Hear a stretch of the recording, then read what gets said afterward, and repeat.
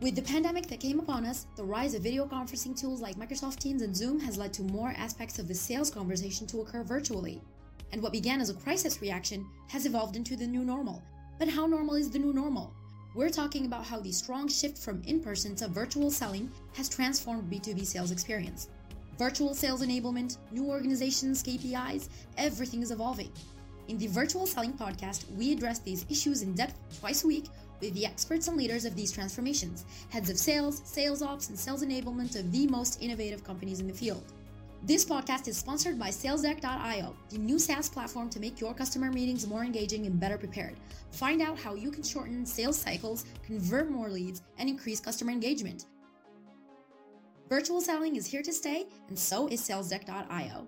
Hi everybody, I'm very happy to be with Ronnell Richards, who is a real entrepreneur since about 20 years, with his parents being also entrepreneurs, and about 4 companies in the telecom, tech and channel sales, but also now a new company, or not so new. I think it's about 5 years ago, you created Business and Bourbon. And please, Ronnell, and tell us what is Business and Bourbon, because it's not 2 words that are used to be close to one each other. Well, Gabriel, first, thank you for the invitation to join. Really appreciate that, and always excited to talk about Business and Bourbon, and people are usually excited to hear about it. Yeah, sure. So explain us what is it. So what we do at Business and Bourbon is we create experiences and we create content that really serves the entrepreneurs and sales leaders. And our focus is to help them to connect, help them to do better business through building better relationships. And again, we do that through events and experiences that we create, public events, private events, and also content, right? And leveraging these virtual mediums like webinars as well to educate, inspire, and motivate entrepreneurs and sales leaders. Great. And there is bourbon sometime? Absolutely. There's absolutely. So, part of where Business and Bourbon started, it started out of a desire to share authentically, right? And create environments where people could share authentically. And it doesn't hurt to bring a little truth serum in the form of whiskey or bourbon to an experience to help people to relax and to really share their truth. So in our in-person experiences, we always mix in whiskey tasting in there. It's always part of our presentation. In our virtual experiences, we find ways to mix it in as well. Again, it's just a way that we believe helps to create that environment where people are comfortable and people are being their authentic selves and they're connecting with people they have high alignment with. Yeah. And how do you taste virtual bourbon? How do you taste? So one of the things that we do, or one of our experiences is virtual whiskey tasting experiences. And we actually will curate 3 delicious, beautiful whiskeys and put those in custom engraved wood boxes and ship those out to every participant so we can all experience a whiskey together. I have multiple master tasters that are experts in whiskey that will hop on to the platform and educate and inspire and talk about the whiskeys that we're tasting. But then, again, our focus is always business, right? It's business first. So we will use the whiskeys to that experience to get a little excitement around, but then we're going to bring in speakers. We're going to bring in panelists that are going to help to educate, motivate, and inspire. Yeah. And by the way, that is your fun fact. Oh, my fun fact. Here's my fun fact. When you own a company called Business and Bourbon, everyone thinks that you are an expert on all things bourbon and whiskey. I am not. I am passionate. I am, I believe, to be expert level in business. That is what drives me. It's always business before bourbon. So it's always about the business. It's not just about whiskey tasting. And yes, contrary to what a lot of people out there may think, I am not a whiskey expert. I enjoy it. I know more than the average person, but I'm not a geek for it. Okay, great. So I'm happy to be with the business expert and to talk business with you. You plan to release a book. The name is Shut the Hell Up and Sale. Yeah, I just love the way you say it. You make it sound way cooler than when I say it. It's by accident. I'm sorry. The name of my book is Shut the Hell Up and Sell, and that will be released here November of 22. That's great. And what is interesting in your book is that you put philosophy first. Yeah. And before the focus on tactical and execution, you really insist on philosophy. So what is the sales philosophy, and how do you teach it or share it? So what's the best way to teach philosophy? So Yeah. what we do and what I've done in my book, Gabriel, I have hired and trained hundreds of sellers, right? In my own businesses. And then it's serving as a fractional leader for other companies and a consultant for other companies. I've been able to interact with, with so many more sellers, right? And one of the things that I learned, and I've learned over just the course of my career, is that I feel like sellers are missing the why of sales, right? Why we do what it is that we do. We go to training, whether it's our company training or we go to I'm dating myself. You go to a Zig Ziglar course or whatever, and you're told you're told to do this, do X, Y, and Z, and that will result in R, right? But sellers don't really understand why we do it, why that stuff makes sense. And so what happens is when they go back to their office, they don't really commit to doing those things. And so I believe that the missing component is the philosophy, understanding why we do those things and relating it back to people in ways that they can connect with and they can understand. And so the best way I think to teach philosophy is through storytelling, right? Through storytelling. So what we've done in the book is really created stories or taken stories from my lifetime from my career rather as a seller and sales leader and and use those stories to educate people and tell them why I believe the things that I believe, why these have become my truth, and tell those stories in ways that they can identify with, right? And so then the second part of our book is now that's the tactical execution. So before we ever get to, hey, do this and do that, I want them to understand the philosophy that influenced and that created that tactical instruction and execution that we're educating them on. And so what is the answer to the why question? Well, it's different for everything, right? So like for me, when I say it's different for everything, what I mean by that is that there are different components of the sales process, right? So what I'm doing in the book is breaking down each component of the sales process, right? And so before we get to those components and teaching you what to do, I want to tell you why I feel that way, right? So one of my tenets in sales and in business is to build advocates. It's to build advocates, right? And that sounds really cool, right? Yeah, build advocates. Well, of course it makes sense. I want to build an advocate. But what the heck is an advocate? And why is it so important? So in the book, I tell a story from my own life where when I started my career and how building an advocate, or rather failing to build an advocate, hurt me, right? And it was a story that anyone can identify with, right? And so where I say it's different for everything, it's different for everything because I've got a different story we're talking about 20 plus years career. 20 because I'm dating myself, 25 years of a career. So there's along the way, there's always been these great experiences that fortunately I have been smart enough or learned the hard way enough and decided to change my actions to be able to learn from those stories. So I want to share those stories so people can be ahead of the game or it can reaffirm what it is that they're doing. Sometimes we need that too. Because the big why in most of the methodology is really to help your customer find the solution to their own pain, something like that. That's the way you are here to help, to help your buyer find the right solution for them and to solve their problems. I agree. But again, I think the issue is that is such a broad thing. Just like where I said, build advocates. Well, oh, yeah, it makes sense. what you just said makes sense, right? Yeah, but we really got to break it down to where people can understand it on a micro level, and they can understand the emotional impact, right? Because all these things sound great theoretically, but until you can really identify with it, in our show discussion, I gave you the example of a young child touching a hot stove. Your mother can tell you 10 times, don't touch the hot stove. Don't touch the hot stove, Ronnell. Don't touch the hot stove.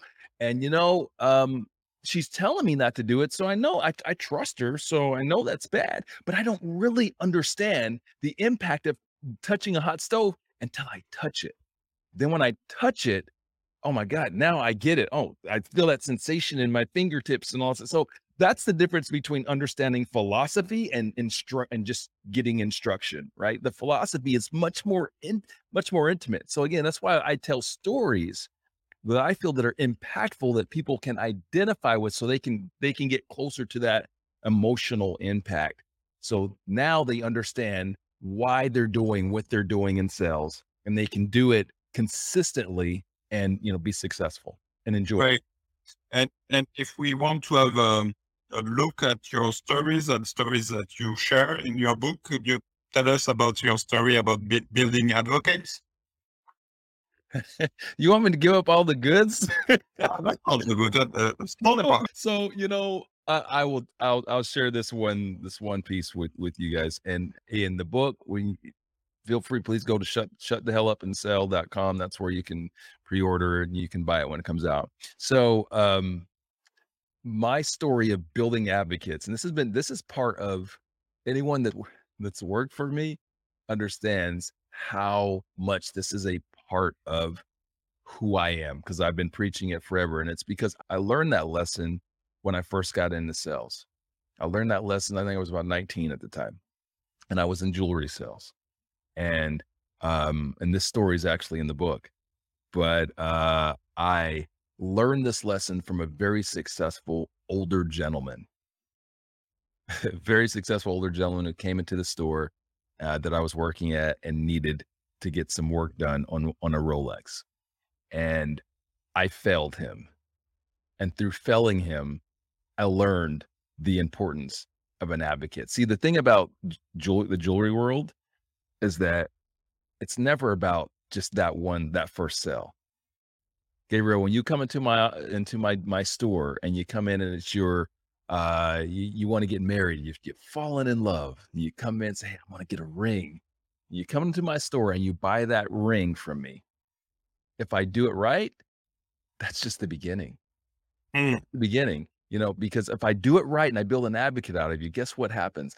I get to see you 6-7 times a year that you're coming to buy various things from me, because you're going to come after that engagement ring. You're going to buy Valentine's gifts from me. You're going to buy birthday gifts from me. You're going to buy anniversaries. There's so many different things. And so I had the benefit of learning these lessons, in specifically the advocate lesson, in that business, in the retail jewelry business. And I've just believed in that. And that has been part of how I've run my business and how I've trained my people ever since in corporate sales, because that is something that's lacking in corporate sales. It is. We don't do a great job of building advocates. We go in, we sell something, we make a whole bunch of promises, and then we give them the peace sign, hand it over to somebody else. Good luck with that. And we do that because that's the system. However, we don't, what corporate sellers fail to understand is the impact of actually building an advocate out of that person, how you get to keep going back to the well, just like the example I gave in jewelry. That doesn't change in corporate sales. It's the exact same thing. You get to keep going back to the well, not just in their current position at that current job, but for a lifetime. There are people that I can do business with today that I did business with the first time 15, 16, 17 years ago in different lives. They were in a different company. They were in a different industry. But because you've built that advocate relationship, you get to keep going back. And guess what, sellers? It makes it that much easier for you. It makes your job easier, and it brings back the joy in sales. Sure. And it's not about doing the job of the customer success manager. It's really creating a bond with your customers that lasts forever. Here's the thing. I may ruffle some corporate feathers out there, but what I tell sellers is that at the end of the day, it's your name on the line, bro. It's you. So like, it's you walked into my office, you made promises, and you're the one that I'm holding responsible for it, for one. But number two, you also get, if you do things the right way, you're the one that gets the benefit of it, right? And so what I tell sellers is, again, some of our corporate folks don't like to hear this, but it is what it is. I tell sellers, you're the one that is most invested in that customer success. Why would you fully disengage? Because at the end of the day, you're not only the one that's most invested in their success, but you have the most to gain. So yes, in the corporate world, we have these various positions, customer success managers and all those other things. But, and this is something we also talk about in the book, as a seller, you want to make sure to never fully disengage from that customer, because that relationship is something that you own. And if you nurture that relationship and you and you take care of them, man, they're going to be around forever. Again, they can keep going back to the well. One of the things I talk about in the book is that it's not about doing other people's jobs for them, right? It's not about, I'm not saying that, okay, now you're doing all the customer success folks' job and the account manager's job. No, but what I'm saying is that be aware that that relationship with the customer is something super valuable to you. So you want to make sure to not fully disengage. You want to make sure that you're always there for a resource for them. And you want to make sure that you are helping to oversee all the other stuff that gets done, whether you're paid for it or not. Because again, at the end of the day, you're the one that's going to benefit from it. You can choose to fully disengage, but know that you're not going to build an advocate that way. And the way that you make this sales job easier, and the way that you get your joy back in selling, is to build great relationships, build advocates for yourself and your brand. Yes, that's great. And I can see that relationship is really at the heart of the way you see sales through Business and Bourbon, through your books. And in fact, your philosophy is really about creating relationships that last. No doubt. Absolutely. I mean, at the end of the day, isn't that what business is? Yeah. It's no different than a personal relationship. However, oftentimes we look at it differently. Like if you want to enter into a relationship with someone and date them and get married and all this, what things would you do?